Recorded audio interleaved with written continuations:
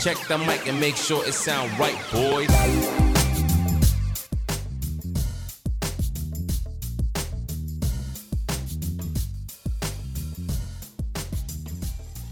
Welcome to Red Storm Chasers. I'm Vincent here with Cragg and Tim. On this episode, we're going to look back at the win against Xavier, the final game of the season, which was a loss against Marquette. We'll be joined by St. John's Athletic Director Mike Cragg, and we'll look ahead to the Big East tournament. Guys, as we start the show, the question I have for you this week is... Irish soda bread, raisins or no raisins? That is a good question. The answer is always no raisins. But it's absolutely raisins. that's a horrible take, Craig. The question I have for you, though, just because you control the soundboard doesn't make you right. I have the power.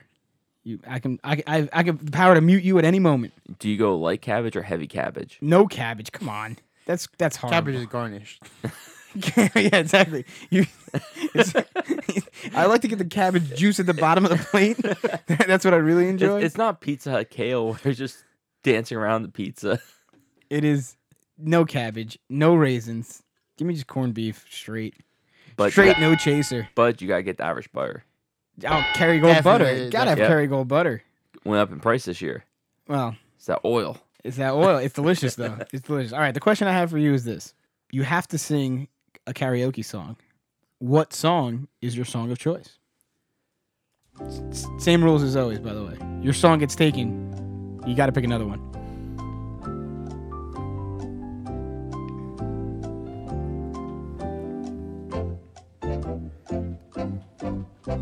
I'm ready when you are. Good. Fire away. I know you guys ain't gonna pick mine, so I'm not too worried. I'm going to say Country Roads. You can go ahead and say Oh, that. damn. I was just trying to take... So, Trying to hop in and take I was trying to take Tim. okay, Craig, start singing. No. You know, It's not lyric- karaoke. you- This is a podcast, See- okay? It's So- not the time. Mine actually, it's not something I would normally pick, but it's because when my daughter was younger, we had to sing to her a lot to calm her down because she had gastro problems. So I actually used to sing Old Dominion, No Such Thing as a Broken Heart. That was something that she really enjoyed to hear that. And what was the other one? It was that and One Man Band. Those two songs she loved to hear me sing. So those are the two songs I can be on key and just recite. to No, a T. right away. Yep. Craig tried to steal your pick. Bad guy move by Craig. Didn't even pan out for him. It was a villain move, but I actually... You can't bunch of crunch me, so don't worry. I was trying. Bunch of Crunch came out so fast that no one was ever getting that one, although it is still a great snack. Craig, you got to pick one, bro. Oh, right. I have to pick a real one. Just pick a real one. I would kid. say, off the top of my head, I was just trying to think of how I could steal Tim's. So I would say, "Don't Stop Me Now" from Queen.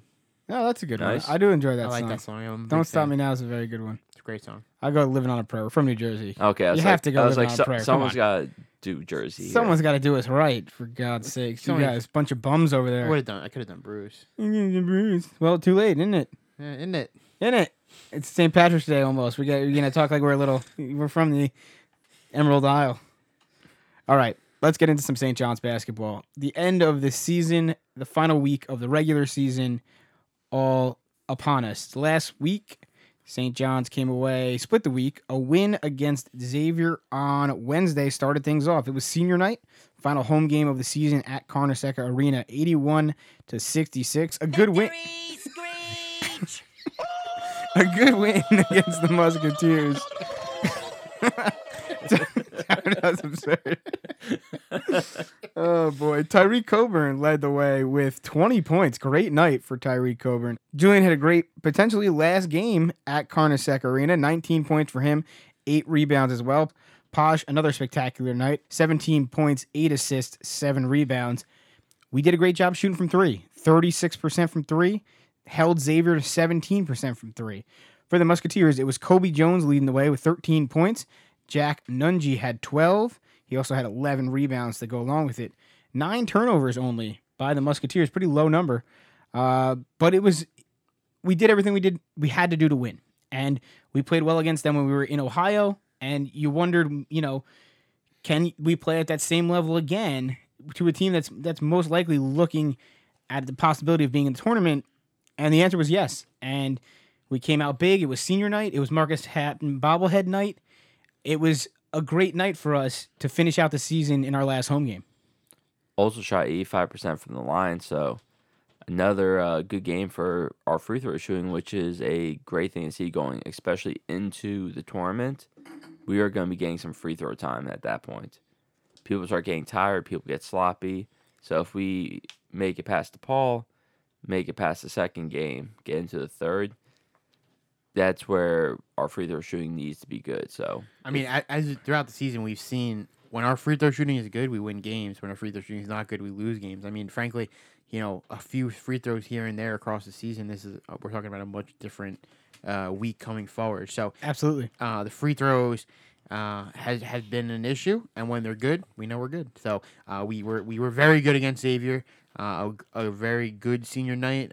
Julian had a great night, which is great in what might be, like Vincent said, his last game at Cornerstone. I know he really wanted to. If you read the article in the Post from Zach, he really wanted to show out and have a great game. His last game, he wanted to go out the way he wanted to, and I think he did. I mean, he had 19 points. He took over, and we really took this game over in the second half. And once the second half came, we took the lead and it kind of put the foot on the gas, and this game was not close in most of the second half. yeah, and Wheeler got a double-double, which is always nice to see him get some love there. Absolutely. And Tyree Coburn, we got big help from an unexpected place, and it turned out well for us. Man, give the guy a week off from school from trying to be a doctor. All of a sudden he drops 20. I mean, he looked good too. He looked really, really good. This is the flashes of brilliance that we've seen from this team, right? I mean, Absolutely. This is a prime example. This is one of the things that has made this season frustrating, I think, as for fans, because we see them play well against Xavier. We know they can do it, and they have the talent to do it. Yeah. And just things have not gone our way, and that's been the frustration, because we're right there. We're right there. And against Xavier, we were dominated, and we dominated now twice. And like Vince said, they're a tournament team. So yeah. I mean, Coburn, instead of breaking down the anatomy, was breaking down the anatomy of a defense. So Absolutely. And listen, we got to give some shout outs to Marcus Hatton. Great night for him. Yeah, he's a great guy. Me and Tim were there. Got to actually sit down and talk with him for a while and watch some of the game. Broke down some things, which is great to get his perspective on it. And we're happy for him. We're really happy for him. Unfortunately, the other game of the week was a disappointing one. A loss in our final game of the regular season in Milwaukee against Marquette, 85-77. That game was Saturday night. Justin Lewis led all scorers with 28 points. Darrell Morsell also had 20 for the Golden Eagles. For St. John's, it was Dylan Adewusu who led the way with 19 points.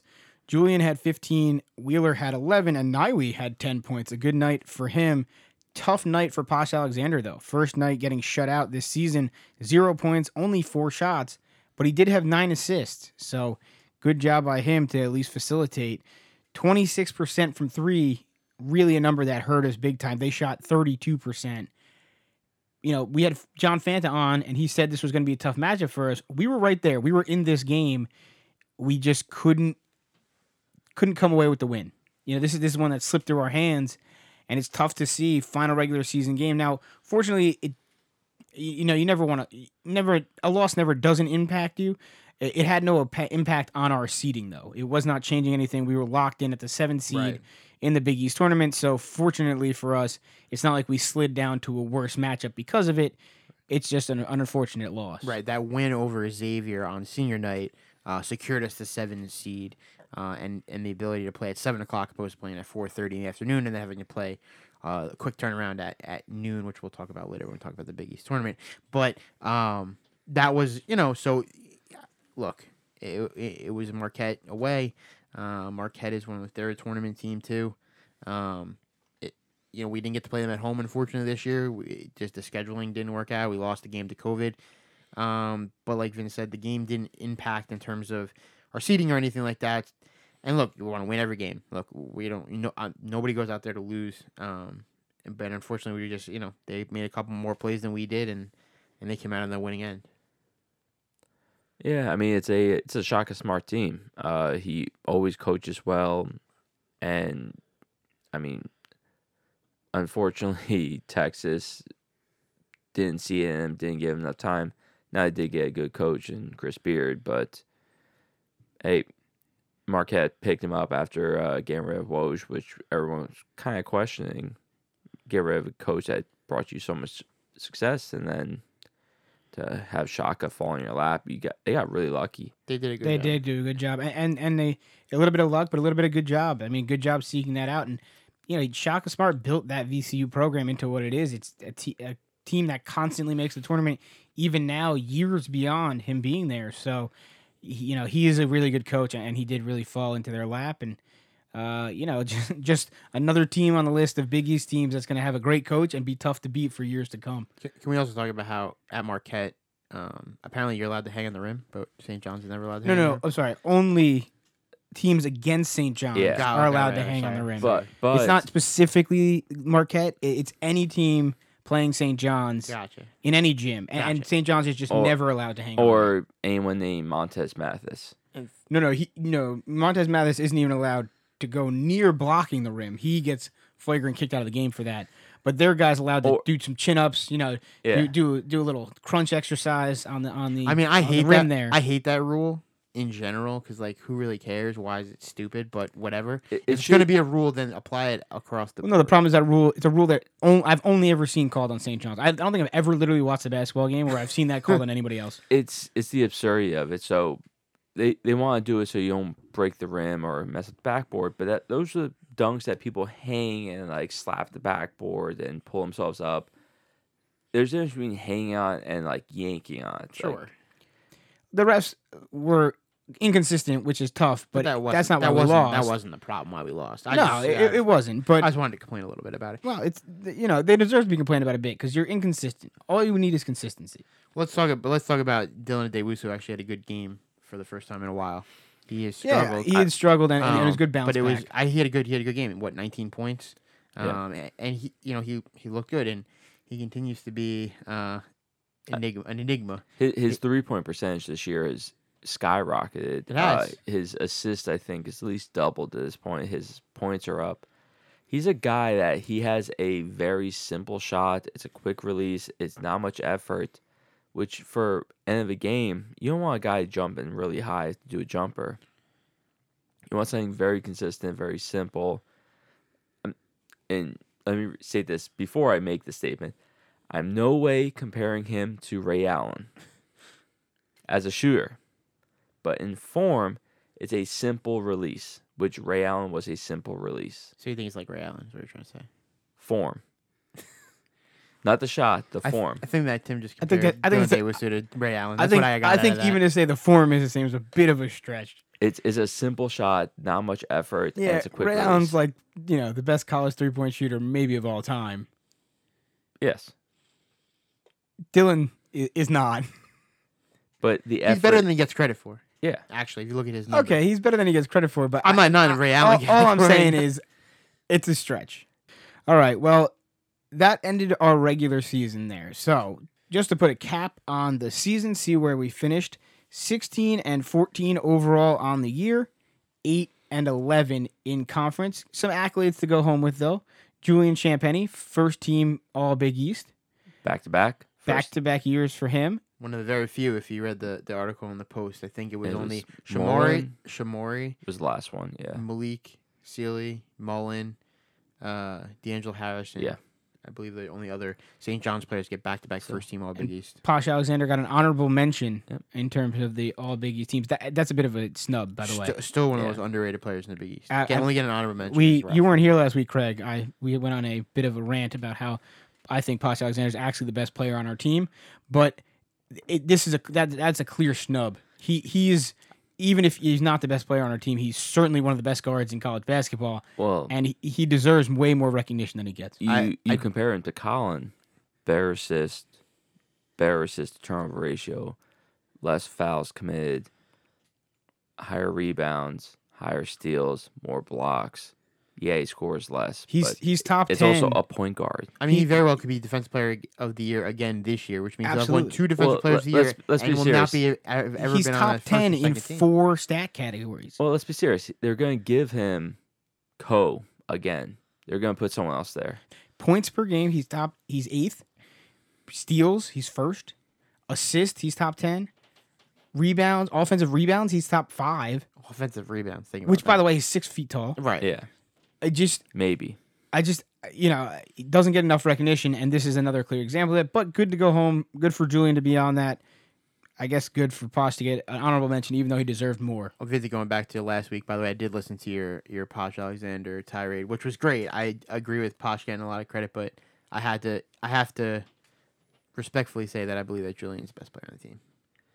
I mean, listen, I understand he's the best NBA prospect on our team. No, he's the best. I mean, he's the best player on our team. If Julian doesn't score 20 points a game, we'll never win.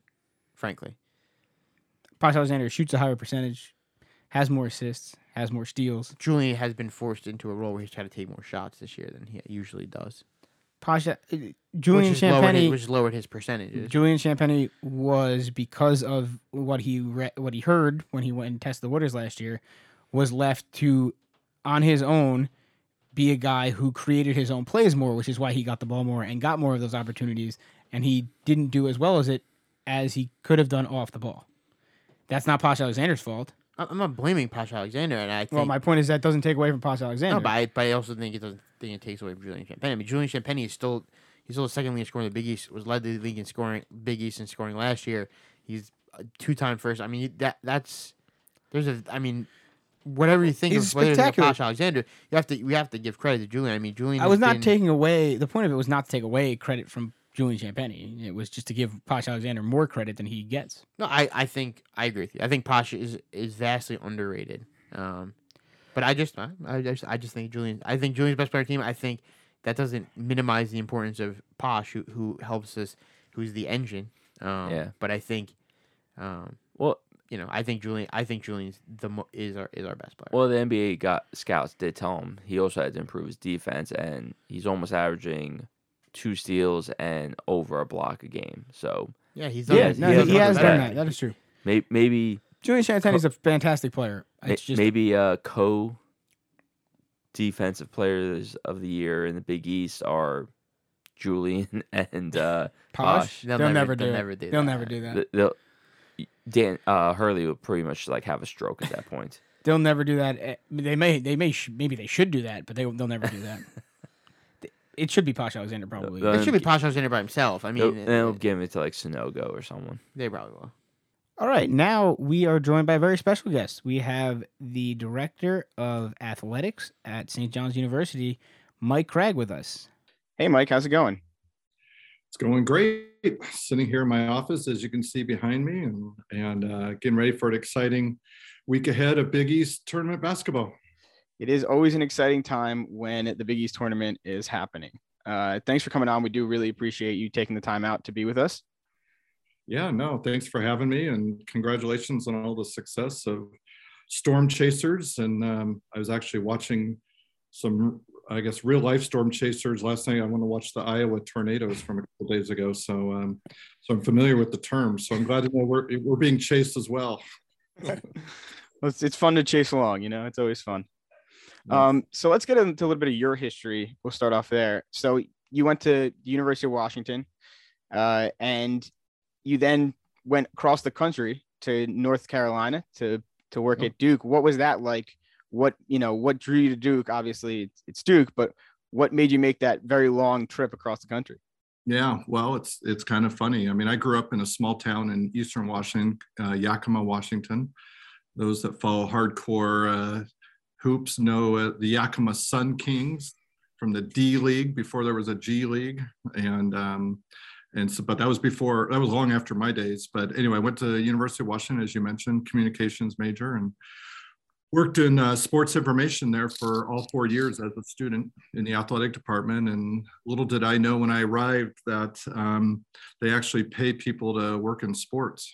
And I had played many sports growing up, and my dad was an assistant football coach at a junior college, Yakima Valley College in Yakima. And I started traveling with the team when I was like in middle school, maybe even sixth grade, and kept stats. And again, kind of the same story on the sidelines. I'd call the newspaper and say, here are the scores, here's the stats. And again, little did I know that that's what sports information is. And again, people pay you to do this. So I became the intern at the Pac-10 conference office. Obviously now it's the Pac-12, but moved to Walnut Creek, California, and was that job for a year. And you mentioned Duke would obviously be attractive, but what's interesting, long before the internet and all those days that we live in now, a little classified ad at the end of the NCAA news before any of you guys were born, by the way. And it was a job listing for assistant sports information director doing women's basketball. It's its primary job and working game stats, et cetera.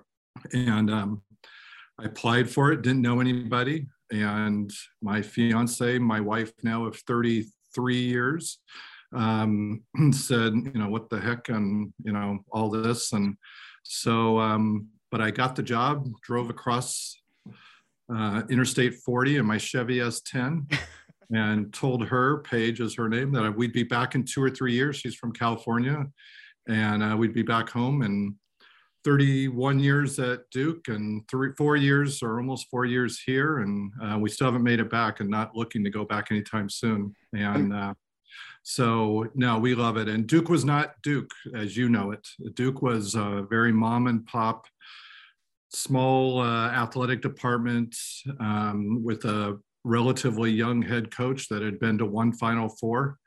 And, but, was right on the brink of something. And so my first 5 years, we went to 5 straight Final Fours and pretty good start.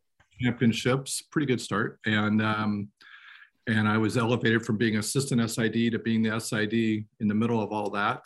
And anyway, you haven't asked any more questions. I'm filibustering. Sorry. No, it's great. It's good, great background. It's an interesting story. But you said you spent 31 years at Duke. So what's kind of one thing you would say you took away from working with Coach K? Oh gosh, I mean, I take so many things away from working with Coach K. And then my mentor, Kevin White, was my last athletic director there, and 2 of the best in the business. And I think the biggest thing for me with Coach K is that you always speak the truth and you're always honest with each other. And so, the context that Coach K would tell that is mostly with his players, that when he tells them they screwed up, he's telling them the truth, and they may not want to hear it. Mm-hmm. When he tells them they did great, they do want to hear it, and it's also the truth. And I think, like everything, when Coach K speaks to his team and you listen and absorb and all those things for all those years, that you apply it to your own life.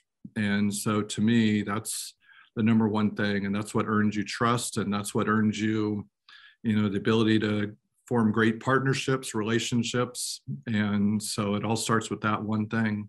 And then Kevin White was always, I can remember my first meeting, he was my athletic director for my last 13 years. And I can remember the first meeting he had with us, our senior staff, and he said, I will be as transparent with you as you earn.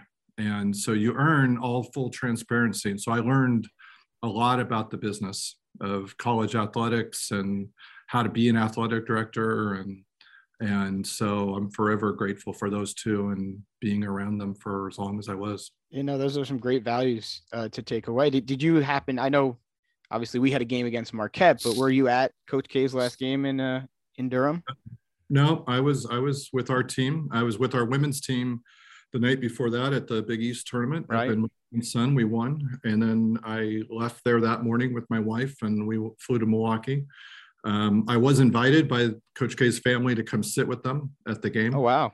And it was I know it was the right decision. I knew I wasn't going, but I gave it, we gave it full thinking. Yeah. And we had actually snuck down 2 weeks before. We played at Butler on a Friday night, one in Carneseca, and that was supposed to be our off weekend. And so we had planned to fly down there, and we did. And we went to the FSU game. Oh, nice. It was the first time in all of my years that I didn't have a suit and a tie on. back before the pandemic, we used to wear suits to games, and so I was in jeans and with all of our friends and saw so many people, and that was at the time, we didn't know we'd be invited, and we that was our farewell, so to speak, and be able to see Coach and talk to him. And mostly what I'm looking forward to is after the season and being able to go down memory lane with him and drink some great wine. He has a great wine collection. And so we both share that joy. And that's, the other night would have been fun until the end to be there, but and I watched it on TV and all that, but no, I've got a day job, as I told them, and I love my day job, and it's the right place to be, and I'm right there with our staff and our student athletes and kids every step of the way. Well, we love to hear that you picked St. John's, and obviously you picked St. John's coming from Duke. So what kind of made you come to St. John's? Well, I would say, it's like everything in life, it's a two-way street. I mean, just because I picked it, it wasn't my choice. It was the choice of the president and the search committee that offered me the position. And I was very thankful for it and still am. That, for us, and looking at it, we just really felt it was a good match. Being at a school that prioritizes basketball. Obviously, I was at a private school for a long time, so St. John's that. And I felt like I knew New York pretty well. I would say I didn't know it as well as I thought I did 3.5 years ago. But, we love it. And mostly it was just a great opportunity, and we still see it the same way. And as Kevin White told me from day one, your only job is to try to move the needle a little bit every day. And, there's obviously, we'll get into it if you have the questions about it, there's a lot of work to be done here. You guys know we're at a school that has not invested in basketball as an institution for 30 some years, arguably, if not more. And so it doesn't come overnight. And as you'll recognize from my story, that's how Duke was. Now, I don't have 30 years left. I'm too old for that. So we've got to do it for faster than 30 years. But I can assure you that if you walked around Cameron, where my old offices were in 1987, and you walk around the halls of Carnesecca today, you would say, interesting, very close. But that's a big gap. Right. 30 some years. Yeah. And so we know the job ahead. For sure. But since you've come in as the AD, and I know I speak for Cragg and Tim when I say that, you've made some major changes moving in the right direction. What do you see as your vision for this program moving forward? Well, for all of our student athletes, we have 17 sports and 340 some student athletes, is to have a great experience. My job is we're in the kids business. And that means that when we make decisions, we're doing what is best for the student athletes.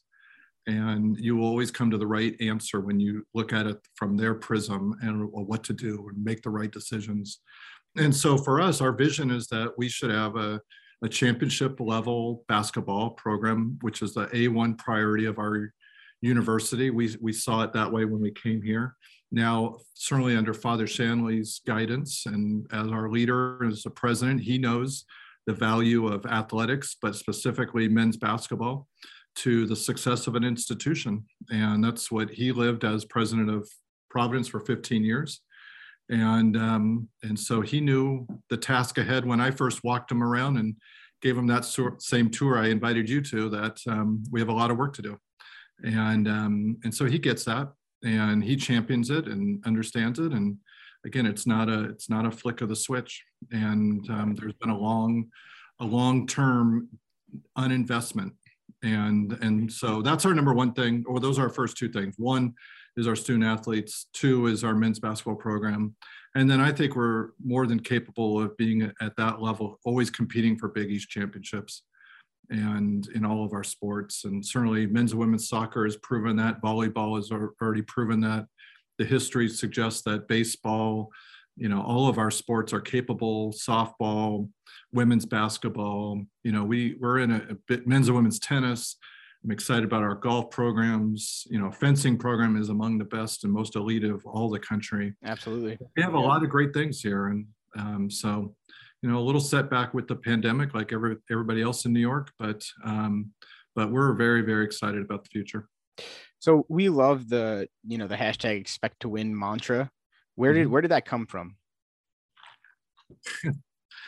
I guess it's my communications marketing goofiness background. I really just I felt like we needed something to hang our hat on, and expect to win means you have to prepare to win. You have to, be ready to win. You have to be worthy of winning. It's a lot of steps to the point of expect to win. And so that's what, it takes a lot of work. And I think that's what we try to instill, and all of our coaches already instill in our student athletes in every sport, is that it takes a lot. It's a large commitment. But at the end of the day, if you don't have the mindset that you expect to win, and you can't visualize that, you're likely not going to win. And so to me, that's what we lacked. And that is a mindset that we do expect to win. But I think it goes for everything we do, whether it's fundraising, whatever it is, we have to not look at ourselves as the bottom of the conference and so many things that we are, because it's not where we're going to be. Right. You talked a lot about, being uninvested for a while here in the men's basketball program. What are the main upgrades that you're currently focused on in terms of fundraising for the basketball program, and in terms of after the fundraising, in terms of the facilities at St. John's? Yeah. So, really, we've spent the first 3 years really just rebranding and trying to, get us out of the look of the 70s. And I think we've accomplished some of that, not a ton. There's still more to be done, and we're still looking at ways to do that. But the number one thing, and it gets back to the priority of student athletes, is that day-to-day experience of being, I'll just stick to men's basketball right now, what it means to be a men's basketball player. And that means your locker room, the weight room, the training room, a lounge, a video room, the offices. All of those things add up to where these kids spend their days. And it's what we did at Duke. We transformed the entire athletics campus, but starting with men's basketball, that you have to do that. Every school has done that for the last whatever years you want to put in, except one in the Big East. And so Taffner Fieldhouse is a good start. We have a nice practice gym. But past that, there's no getting around the fact, and it's not like we go out and publicize this, but the internal reality is that we have to do that. We have to build it bigger and better. And so we've been in a feasibility study for the last several months. We've been in a silent phase of raising money. Mm-hmm. Father Stanley is deeply invested and involved. And I'll just say our lead gift collector. And so, we hope in the next couple of weeks, couple of months, that we're going to be able to really announce what we're doing. Certainly internally, we've already started bantering about that. And if the first year before the pandemic, my first thing was two things. One was create a master facilities plan, mm-hmm. and two, a strategic plan for athletics. And we did both of those. Both of those were right on the burner of getting in front of trustees. And then March 12th happened and then shut down for 2 years. And so we haven't really publicly unveiled a master plan for all of our sports. And I don't know that will be the strategy going forward, but the strategy I know and we use as an internal document is men's basketball and women's basketball has to be upgraded. And so the student athletes first. Part of that goes at the same time in fundraising is how do we continue to make Carnesecca as good as it can be? And that's a challenge. It's an old building with a lot of codes and a lot of not modern amenities. Let's put it that way. Right. And that's where the trade-off is. We've got Madison Square Garden, but at the end of the day, we've got to figure out where do we have the most chance to win, and where can we make the most money, and where can we have the best possible fan experience to help us win. We all want the same thing. How are we going to win? And that's our priorities. So this year we had 4 games at the Garden. Is that kind of the number we should expect going forward? Is that you're looking for that to change? And what is our relationship like with the Garden? Is it more of a, they kind of keep us on because it's historical, or do we have a really great relationship with them that, going forward in the future, they want to build on? Right. Well, we actually had 5 games in there, counting the Pitt game. But for me, my experience, I was at Duke and did scheduling for a number of years. And so when we, being Duke at that time, looked to schedule games in New York, we went cold call to Madison Square Garden and a person named Joel Fisher, who is in charge. And he's become a great friend of mine. And little did I know we'd be partners literally all the time. And so the relationship is fantastic. And, the reality is the pandemic really set us back. Right. The reality is that the rent and the amount of revenue they can make in a non-St. John's Day is really vastly different than a St. John's Day. And so they're good partners to, keep us, so to speak. And it's, it is a two-way street. They recognize, they love college basketball and want to be a part of college basketball. And so I don't know the right number. When I first got here, I thought the right number was a lot more. And then pandemic hit, and obviously we've cut back. I would say that this year's crowds were, again, pandemic influenced, but disappointing. And so I don't know the right answer. So that's still to be determined how many games we'll be in, but I know we won't be any more. We can't afford to be in more, but they're great partners. We'll figure it out together. There's still something to a student, a prospect, a recruit to come here and see MSG. Right. So it'll always be our home in some regard. But it's a challenge to get to do more than what we're doing. Yeah, it's funny. So we've had some of the older players on. We've had Marcus Hatton on and Kyle Cuff. And, they kind of spoke about how for them, the Garden, was kind of their home. But when we ever talk to any of the newer guys, some of the managers and some of the coaching staff, they always say that the Carnesecca games feel more like home because they've gotten bigger crowds and there's more excitement there than there has been in the Garden. So it's kind of funny to see how it's transitioned through the years. Well, I mean, it definitely, has transitioned. I think there's a lot of factors involved. I will say this, that, one of the priorities of this current year was focusing on students coming to games and being a part of campus life. And I put a full-time person, that's all they do, is student fan engagement. And our numbers have been terrific this year. And through even last week's spring break game, we had a good crowd of around 500 students, but we've been as much as 1,400, and by far the best student crowds in my four seasons here, and so we're going to continue to be intentional about that. That to me is what college is about. It's a part of campus life and students and having a good time, and so not only did we get them here, they had fun when they came here. And does it mean you do giveaways and food and all that? Yeah, it does mean that, but that's fun.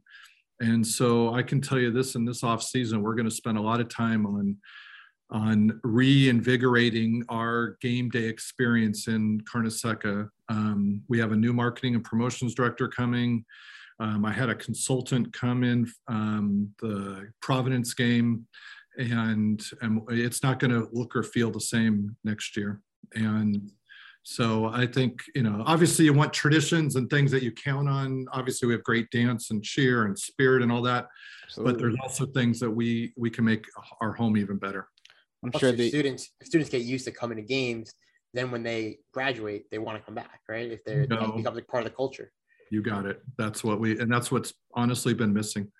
It's just our young people have not returned.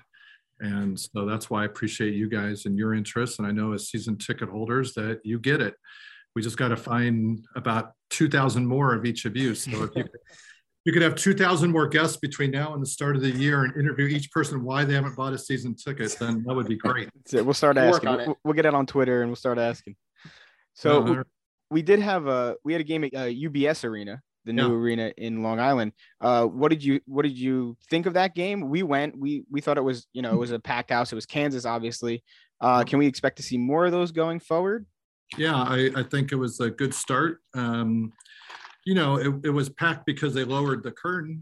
I mean, right. At the time, I thought, I was disappointed that we couldn't fill it up. I had pretty high hope that I felt like everybody was pretty excited back in August.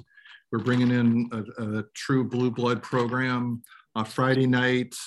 I don't know what else we could script better. And so we drew 9,000. Now we had about 1,200 students, which was great. That's good. And we, again, worked hard with that. And our guy did a great job. Robert is his name. But it's still either pandemic or we're just still growing. And it's probably both. I mean, we know we need to grow. We're going to spend an inordinate amount of time in the off season cultivating and finding and selling. And we have a great sales team in Courtney Perzan and her team. We purposely third-partied our ticket out sales group again right before the pandemic started. But she's been great. You got to build those relationships too. And it's a relationship of fun and trust. And then, college basketball, it's different than pros. I mean, college basketball is about 18 to 22-year-olds that you just want to win, and they wear the same jersey and that you went to school most likely. And that's what it's about. And they give it their all. And does it make them perfect? No. But you know what? Nobody is. And so we just want the excitement to come and just have fun, be here for 2 hours, cheer on your team, and hopefully we win and we go on to, more wins. But, there's no guarantees. So what can St. John's fans do outside of buying season tickets, which obviously is the main thing they can do, but in order to support the program? I mean, so they don't have thousands of dollars to donate, but what else can they do to get involved or help support the program? Well, I truly do believe buying tickets and coming to games is the best way to support. And if you can't do it, then find somebody that will. And I think the other thing is it isn't about thousands of dollars. I mean, we need to find thousands and millions of dollars, but everybody can help. And I think that's a part of our, branding of the Red White Club for people to know that it helps all of our sports operate. I mean, we're running one of the smallest budgets in all of the Big East. We're running one of the smallest fundraising operations in all of the Big East. We have, facilities that are not up to par in most of the Big East. And those are just realities. It's what I knew when I came here. It's what Coach Anderson knew when he came here. It's what Father Shanley knows when he came here. So we're excited about that. I mean, I hope you can tell I'm excited, and we're going to get this solved. And we have 170,000 alums in the tri-state area. I think most of them care about if our basketball team does well or not. And so we need them to come out here and be a part of it.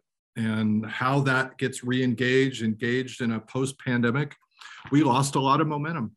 You guys know New York City was different than the rest of the entire country.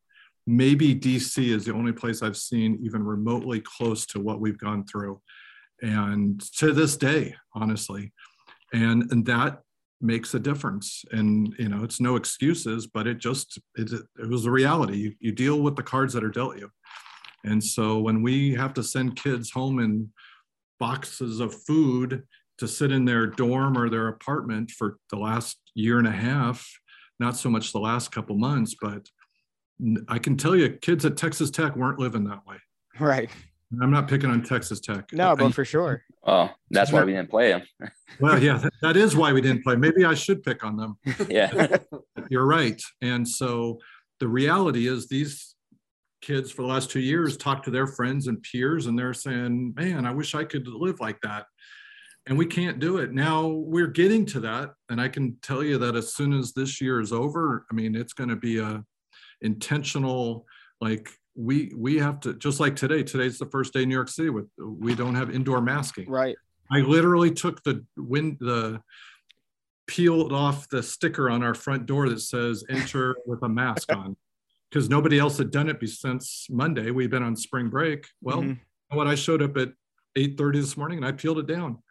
Like, I don't want to see that crap anymore. And Right. it's not, I mean, I know we had to do it, and I'm in favor of everything. Vaccines, booster, mask wearing, 100% in favor. But if we declare that's over, then we're not doing it. And I don't want reminders of it. So that's, For sure. It's, you know, it's time to move ahead. And you really have had a tough start to your tenure here. I mean, you know, it's been a rough 2 years, and, you know, it's set everything back. I'm not complaining. Don't worry about that. We're excited, and it's been fun to be on the road. We have great kids, you know, across the board. We have great coaches across the board. And so no complaints. And, you know, believe me, there's people in the perspective of the world. I'm not had it hard at all. I'm happy and I'm good. And, you know, I think of things like our fencing coach grew up in Kyiv. Oh, Ukraine. Wow. We have a fencer from Ukraine who I just heard today his entire town has been leveled. Oh my God. And now his family got out. But that's the people we need to help and hug, not me. You know, we're okay. Right. Well, you know, hopefully his family is safe and that, you know, they get through this rough time. Let's talk a little bit about what are some of the best tools you think that we do have as a university to retain student athletes within the program? Yeah, well, I think number one is we have great people. And I think it's a great educational experience. We have a campus that people don't realize how nice it is. People don't know how good our dorms are. And so we have a lot of great things here. I'm just giving you the cards that we're dealing with, but there's a whole lot of positive cards and why we have great kids that choose here and great ones coming, that we have first and foremost great people and a campus and an environment that cares about people. You know, we live in the most diverse county in all of the United States in Queens, and that is to be celebrated, and I love it. And I think our student athletes love that. And so they're getting a really rich experience of playing a sport here, of being around a university that prioritizes athletics and is, you know, surrounded by people that care. I mean, I think that's the other thing, you know, I didn't mention at the beginning that I want people to know, you know, and my vision is that this is a place that we always are in care for each other. And so, you know, I spend a lot of time with our student athletes across all of our sports, making sure they're doing okay. We have a great executive team that does the same. You know, through all this pandemic, the one thing that St. John's stood firm with was believing and supporting us as people, employees. There was no layoffs. There was no firings. You know, it was tough. That's great. But the money didn't come from the people. It came from having to cut operations and things like that. My colleagues across the Big East can't all say the same thing. They were put in situations they had to, you know, people lost jobs. And, you know, we were in a hiring freeze, but people didn't lose their jobs. And so I'll forever be appreciative of our university, how it stood with its students, our people. And that's what St. John's is. That's why you guys love it. That's why I love it, that it stands for something. We are on a mission of education and a lot of first generation and opportunity. And that's why I think we attract the very best to consider coming here. And we hope, you know, do come here. Absolutely. I mean, part of that plays into, you know, our legacy as New York's school, right? We are the main preeminent team in college basketball in New York. You know, you have done a great job of bringing some of those legends back with things like the Marcus Hatton bobblehead and the Felipe Lopez bobblehead, bringing those guys back. First of all, how do you choose who gets the bobblehead? But secondarily, kind of, you know, what is the criteria for legacy numbers and deciding, okay, who do we want to bring back and kind of, you know, re-engage with the fan base? Yeah, well, I would say one, you know, the bobblehead history predates me. And so our marketing and promotions team does that. They do a great job. You know, Marcus Mo was picked this year, back at the beginning of the year. I think that's a fun, great way of bringing, our legends back. I'd say where we were more intentional in my actions, probably focused more in the last year on re-engaging, two things. One, Coach Anderson hires Zendon Hamilton to his staff.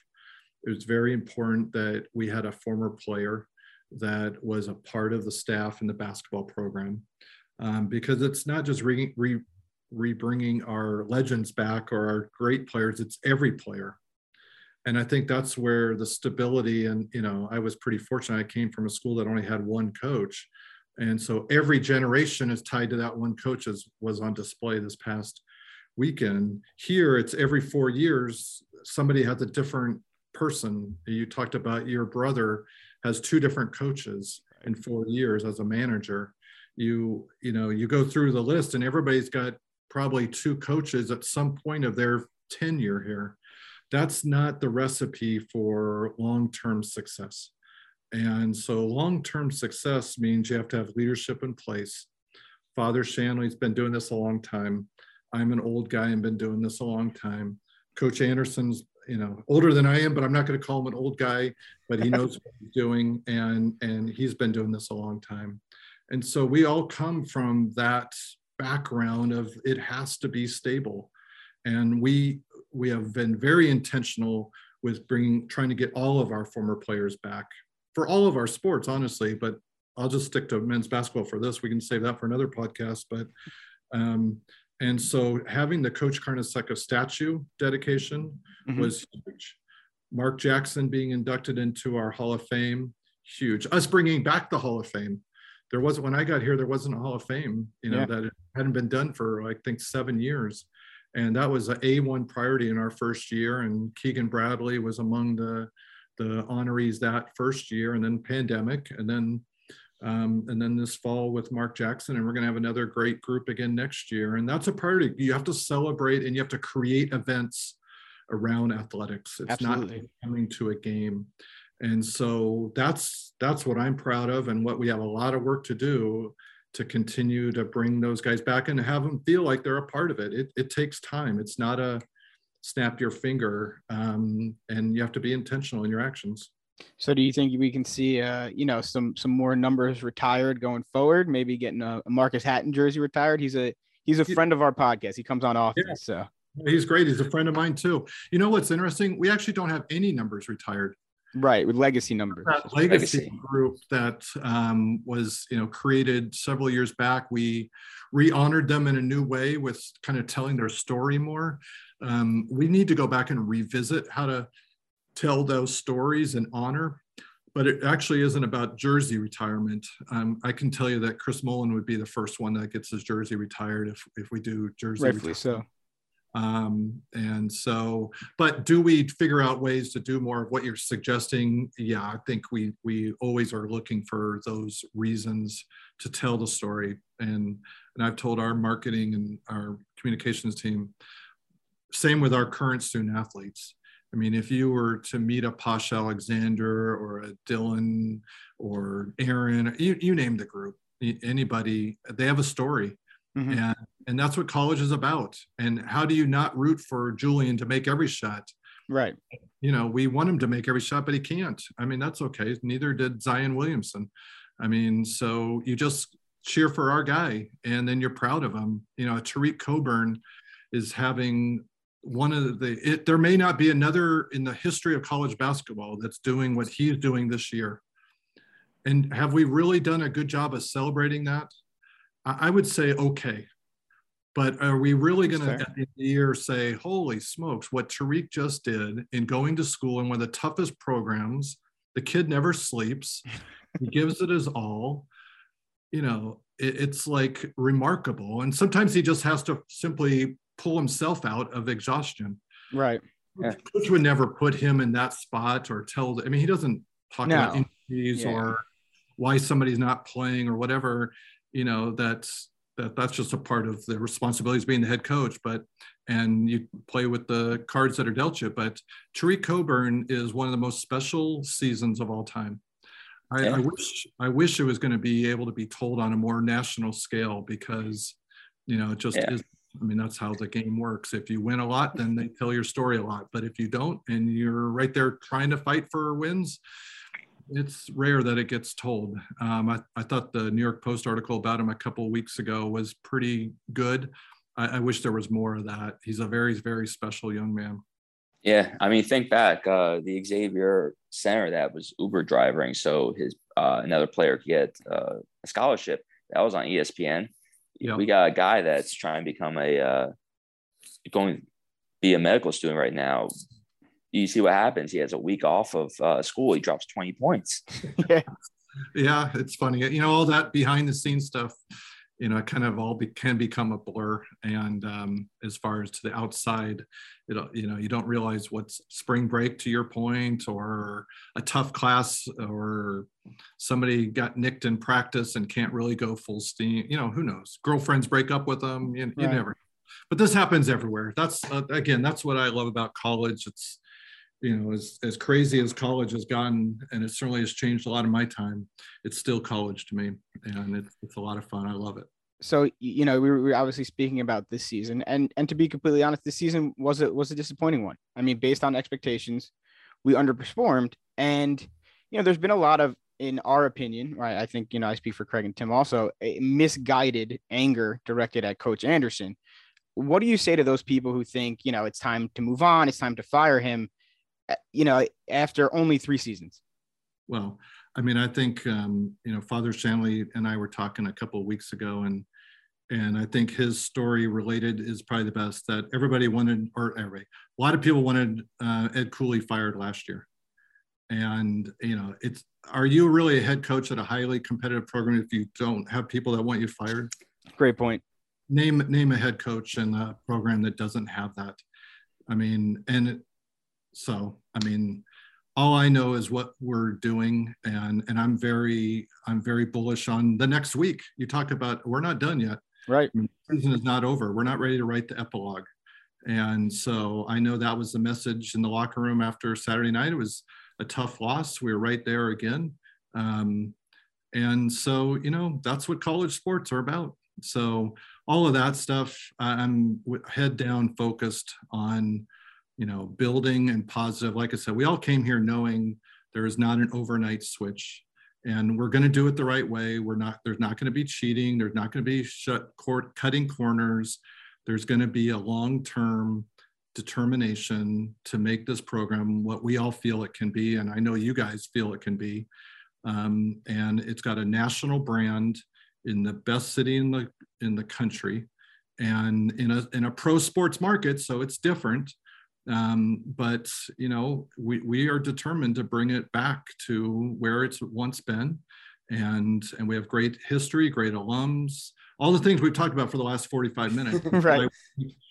We can do it. And so, you know, I never get your word disappointed or what's expected. I mean, I know the product that and the kids we had, and I know all they've gone through and what they've worked hard through and what the staff's going through. And, you know, that's not for the public to know every day, but, you know, my message is that let's all stay the course, and let's all get behind these kids, number one.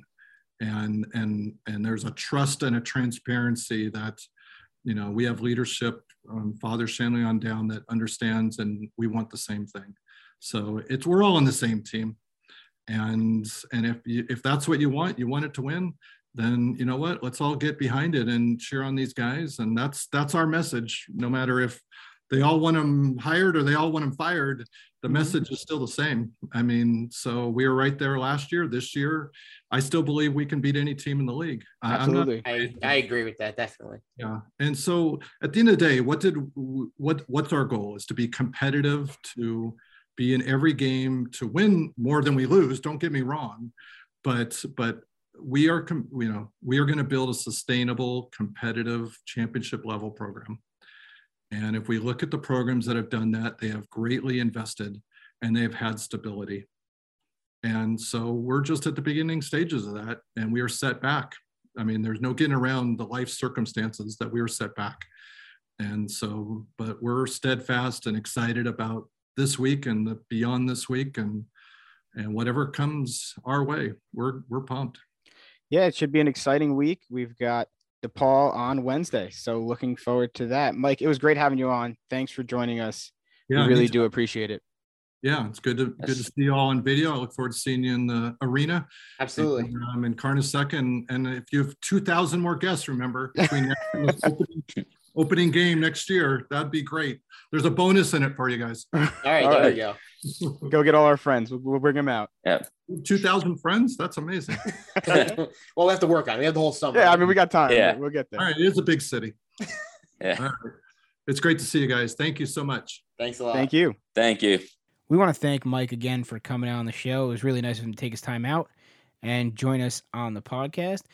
You know, it was cool to see his perspective and see the comparisons between when he started at Duke and now when he's here at St. John's, and also see, you know, the struggles that we face as a university and how, with the leadership we currently have in place, the direction we're heading is the direction towards where we all want to be.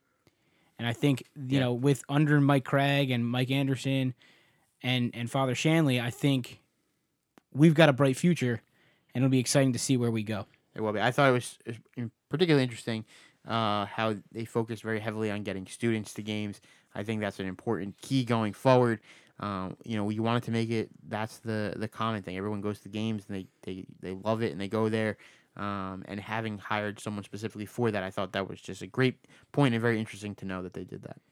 Absolutely. So now let's take a look ahead to this Big East tournament week. I know it's one of my favorite weeks in college basketball. It's probably the second best week in all of college basketball, championship week. And the Big East tournament is obviously a special event. So the first round starts Wednesday. First game, 4:30 in the afternoon. It'll be Xavier versus Butler in the 8-9 matchup. Following that will be us. It'll be a 7 o'clock matchup, St. John's versus DePaul, the 7-10 game. Following us will be a 9:30 tip, Seton Hall versus Georgetown in the 6-11 game. That'll be the first round. That's on Wednesday night. Now, win and you move on. Moving on to the quarterfinals, those games are back to kind of the normal Big East schedule. Now that there's 11 teams, that there's an additional game on Wednesday. The games on Thursday, the quarterfinals, are noon, 2:30, and then 7 and 9:30. So the noon game, Providence is the 1 seed, so they sit and await the winner of Xavier and Butler. The 2:30 game is Creighton and Marquette. That's the 4-5 matchup. Then the 7 o'clock matchup will be the winner of our game. The DePaul and St. John's game faces off against the 2 seed Villanova. Tough draw in Villanova, but it is what it is. Then the 9:30 game will be UConn versus the winner of Seton Hall and Georgetown in that 9:30 spot. So we're in the night version, I guess you would say, of the bracket. No noon, no 2:30 games. Will be the late semifinal game. Obviously, and then you have a 6:30 final on Saturday. So taking a look at the bracket, right? We're in the side. We got Villanova, UConn, Seton Hall, Georgetown, us and DePaul. Conversely, the opposite side, Providence, Creighton, Marquette, Xavier, and Butler. Not to be too optimistic, I kind of think we ended up in a better side of the bracket for us. It's a trap. That is the St. John's fans' motto, right? It's, we always buy it, right? We're in it. I'm in it too. I mean, look at it, right? I don't really want to see Creighton again, even though they beat us twice. We probably could win a game against them. Marquette, they beat us just on Saturday, and to be fair, we were in the game and we were right there, but I wouldn't particularly like our odds there. I hate Providence. I hate playing Providence. They're a good team. That's not great for us. Butler, we beat twice. Xavier, we beat twice. Not that we would ever face off the 8-9, but I don't know. I don't really want to play a team I beat twice again. That Butler-Xavier game is super important, by the way, for Xavier. They're fighting for the tournament. Oh, absolutely. On 4:30 on Wednesday. That's a great game. That is a key matchup for the Big East too, because if we're going to get 7 teams in, we're going to need Xavier to win that game. Now, on our side, Villanova, yes, they beat us twice.